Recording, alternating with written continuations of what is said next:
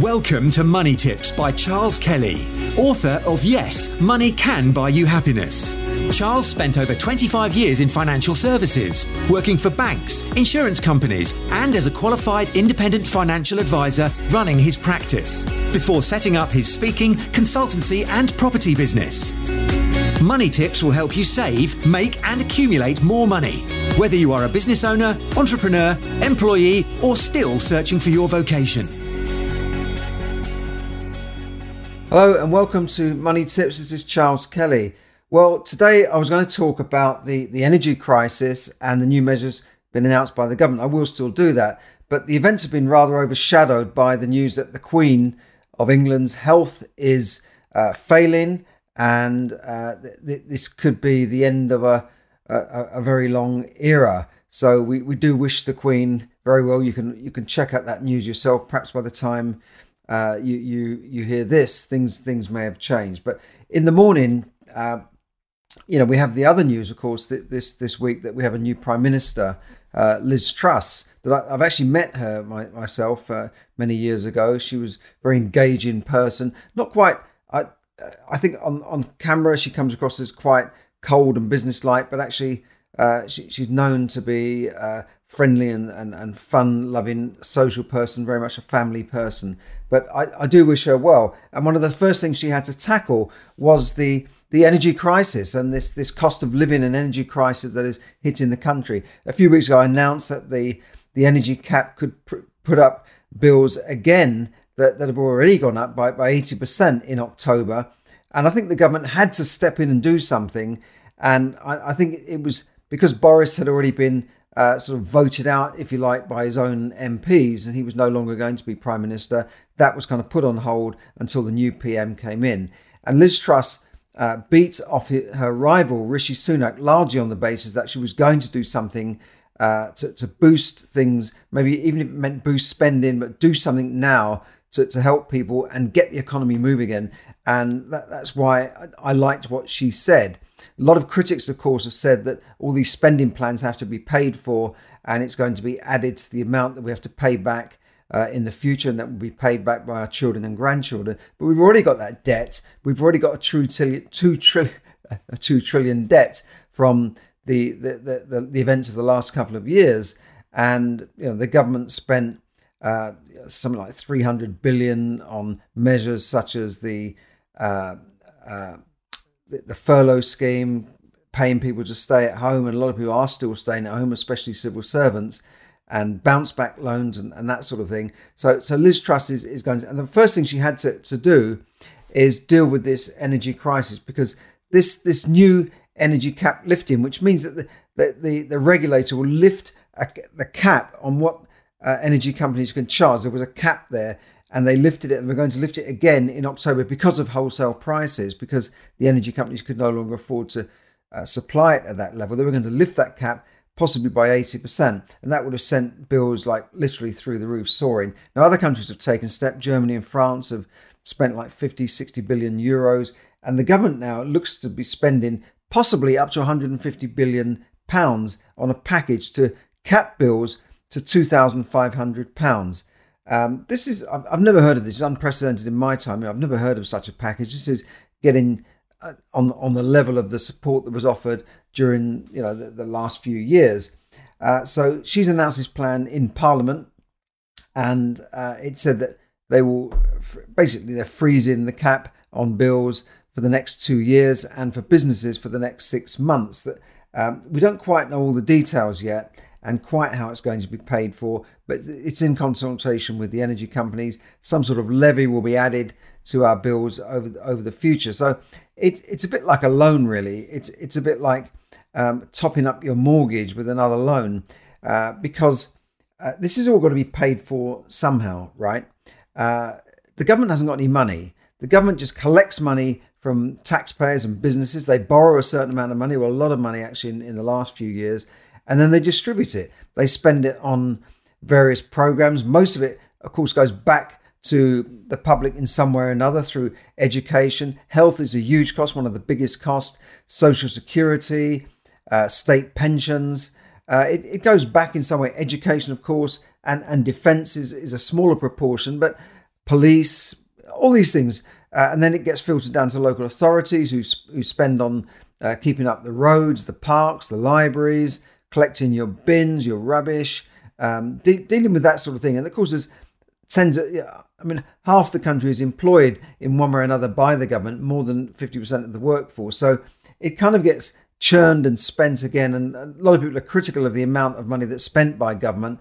But, when you say the government are stealing money from us, yeah, they're taking money from us and they're paying it out again in some form.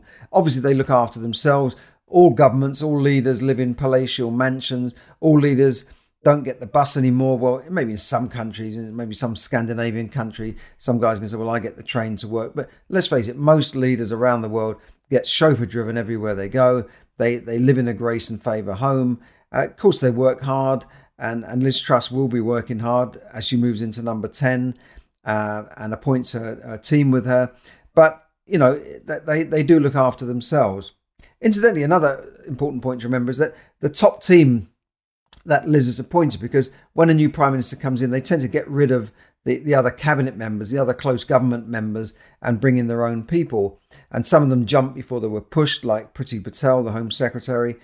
She's been replaced by a woman of her family are of Indian descent, so she's a woman of colour. The Chancellor of the Exchequer, Kwasi Kwarteng, is a person who comes from an immigrant family, so we have now a woman Prime Minister, and the people in the top team, including the Foreign Secretary James Cleverly, all people of colour or women. So it's the first time that the top positions of state, the great offices of state, which is the Prime Ministers, the Foreign Office, the Chancellor, the Treasury, the Chancellor of the Exchequer, and the Home Office looking after our security and all that, all those positions are now headed by non-white men, if you like. So it's the first time, and it shows that there is a lot of diversity in the UK. So anyway, getting back to what I was saying, this measure of support will possibly cost 150 billion. We don't know the total cost yet because it depends on how gas prices go over the next few years. Of course, we've seen a surge in gas prices since the Russian invasion. If things get sorted out there, gas prices might come down. But she's also announced measures so that to ensure that the country is not in this position ever again. And that could include bringing back fracking. Well, she's lifted the ban on fracking, which is a way of getting shale gas out of the ground. Boris, in his sort of green plan, shelved that plan, even though we'd already drilled and found places where we could get shale gas through fracking. But she's bringing this back, and that means certain places around the country, we could see disruption, we could see demonstrations. But if we can get that shale gas out of the ground, one MP said today there was 150 years worth of gas in the ground. There's also North Sea oil and gas, which they've kind of not been continuing with exploration and digging out that oil, drilling for that oil. So we could see that coming back. So we've got to be, and nuclear, of course, where she's announced massive plans for nuclear spending, including a place in Sussex, the Sizewell nuclear plant. They're going to spend billions there immediately, getting that up to scratch. So we could see, and this spending does have a trickle-down effect because it creates jobs in those areas, and it just creates more activity, more business activity. There's spin-offs from those jobs. There's spin-offs to the local community, which all employ people as well. So I think we're going to see good things under Liz Truss. Let's keep fingers crossed. We want her to succeed. We want the country to get out of what we seem to be going into, which is a recession. The Bank of England said we're going into recession. We've got, almost record in our time, record interest rates, inflation, over 10% now. So something's got to be done. And I would like to say, other good news is that she's suspended these green levies, which we all pay for, these green projects, these wind farms, we all paid for on our bills. That adds £150 on average to every bill every year. So bills are going to be capped at £2,500 on average for families. That means roughly £200 a month. So some are going to benefit a lot, some won't benefit. Obviously, if you are a wealthy person earning, in the top levels of incomes, like if you're earning $250,000 a year, then, another couple of hundred or another 300-400 on your bill is not going to make a big dent in your overall budget. But if you are earning, say, $20,000 a year, a £5,000 a year energy bill is a quarter of your income. It's like the sort of amount you'd pay on rent or a mortgage. So something, I'm glad that they're really doing something and taking positive action. So people have still seen their bills double, by the way. So it's not all, roses in the garden. People have still seen their bills double already, but it won't double again. And that's the good news. So why is it then that people always seem to need government aid in times of crisis? We saw this during the last couple of years when we had the furlough scheme. We saw companies laying people off, and people said that, I've been working here 20 years, they've just laid me off now. I can't survive more than a month. I'll be able to pay my mortgage this month, but after that, I can't do it.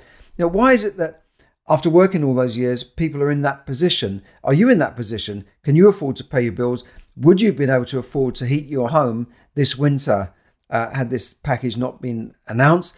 Would you be able to pay your bills this winter with the package? Your bills have already doubled. Can you afford to heat and eat? Can you afford to live comfortably? Or are you going to be sitting in your home freezing cold with 2 or 3 jumpers like one ex-MP suggested, and wearing all these clothes and sitting and watching TV with a hot water bottle around your belly? So are you in that position? Because I do wonder why people are. I mean, I'm not, criticizing anyone. I'm not judging anybody, but it does seem strange that we live in, one of the top 10 nations in wealth in the world. I think we were 5th or 6th, and we've been pushed back by India. Apparently, India has overtaken us in the world stage of wealth, but we're still one of the wealthiest countries in the world. Why is it that we're in that position? Well, the answer is people. The vast majority of people have little or no savings. They don't manage their money properly. They live month to month throughout their working lives, and often into their retirement, they're still living, month to month, paycheck to paycheck, as they say. And if anything goes wrong, they're in a disaster period, or they have to borrow money to get out of it. They have to take short-term loans to pay bills or to buy food. Sometimes they're buying food on their credit cards, and they're on that.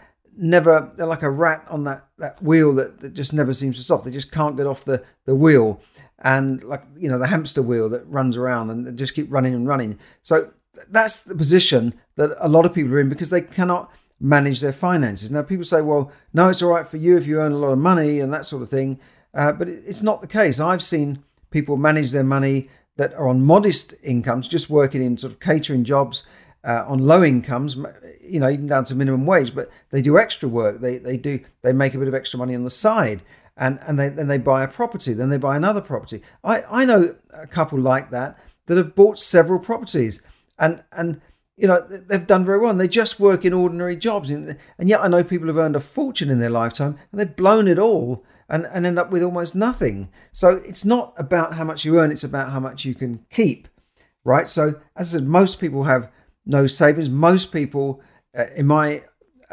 experience as a financial advisor, are making woefully inadequate retirement provisions. We're talking about living at the moment, but also coming up to retirement. The baby boomer age, and that's what millions of people will be retiring. This is why millions of pensioners will actually be still dependent on the state, even though they're in retirement. Now, I know that the pensions industry is not what it was, and companies don't give the pensions that they used to give. And that's another reason why, you've got to row your own boat, because the government's not going to give you an outboard motor and unlimited petrol. You've got to start rowing your own boat, because they're not going to look after you. Just give you some figures here. According to the Department of Work and Pensions report in 2019, 20 million people were claiming Department of Work and Pensions benefits, some sort of benefits. 20 million people. That's almost, I think that's about 2/3 of the working population, if I'm right. Now, 2/3 of those benefit claimants, or 13 million people, were of state pension age. So they've worked all their life, they've worked 40 years, they're claiming a state pension, but they still need benefits to top up those state pensions. And the number of people receiving state pension has fallen to 12 million. And this is partly because they've pushed back the retirement age. For women, it used to be 60, now it's 65, but some are getting it later, 66, 67. Will it be 70 in the next few years? If you're a millennial, what then? Will you be pushing pension age at 70, 75 even? Will you be working till you drop, literally? So this is a serious problem. We've also got a situation where the pound is falling against the dollar, and most currencies are, but that's making it expensive for our imports. So we're not out of trouble yet. Just because Liz Truss has got up and said we're going to help the economy, we're not out of trouble yet. Things are still going to be tough this year.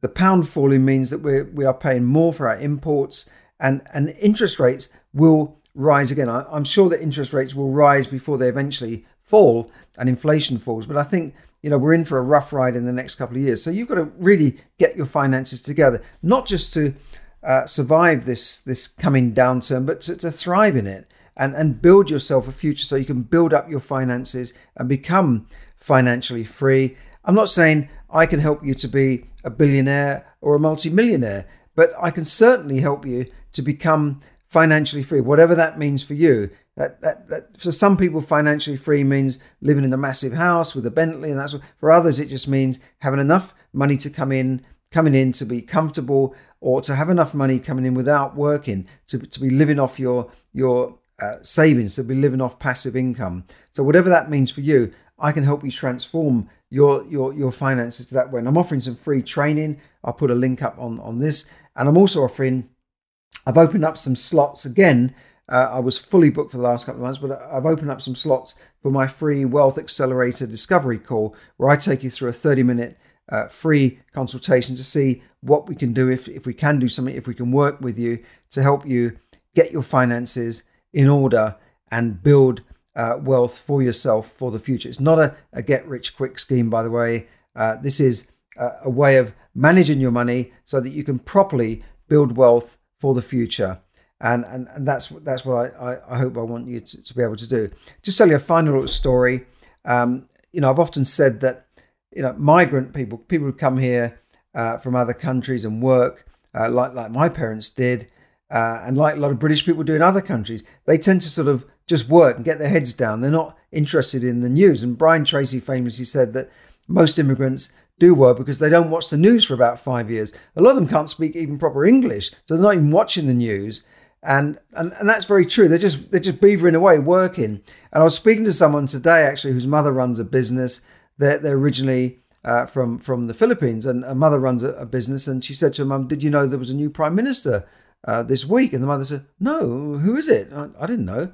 So all these weeks of the prime minister battle and Boris getting pushed out, and then this contest going on between Liz Truss and Rishi Sunak, and then the eventual winner being announced earlier this week. It's just gone completely over their head. They've got their head down. They're just working away, and they're not watching the news. They don't care who the prime minister is. And in a way, that's true. You shouldn't really bother about that. You can watch the news occasionally. You can look at it on your phone. But if you're too wrapped up in the news, you're probably not doing anything for yourself to push yourself forward. Because in the end, whatever government's in, you've just got to get on with it. As I said, row your own boat, because the government's not going to give you an outboard motor and unlimited free petrol. So look at that link for the free wealth discovery call and my free training, which you can look at absolutely free. Click on the link and just put your name in, and you can watch that right now. Thanks very much for listening, and I will speak to you again for my UK property talk this weekend. Thanks a lot. Bye for now. This is Charles Kelly, bringing you money tips to help you save, earn, invest, and accumulate more money. Thank you. Thank you for listening to Money Tips. For more tips and information, visit moneytipsdaily.com. The information given in this podcast is for your entertainment and should not be construed as financial advice. As always, take independent financial advice before making any investment decisions.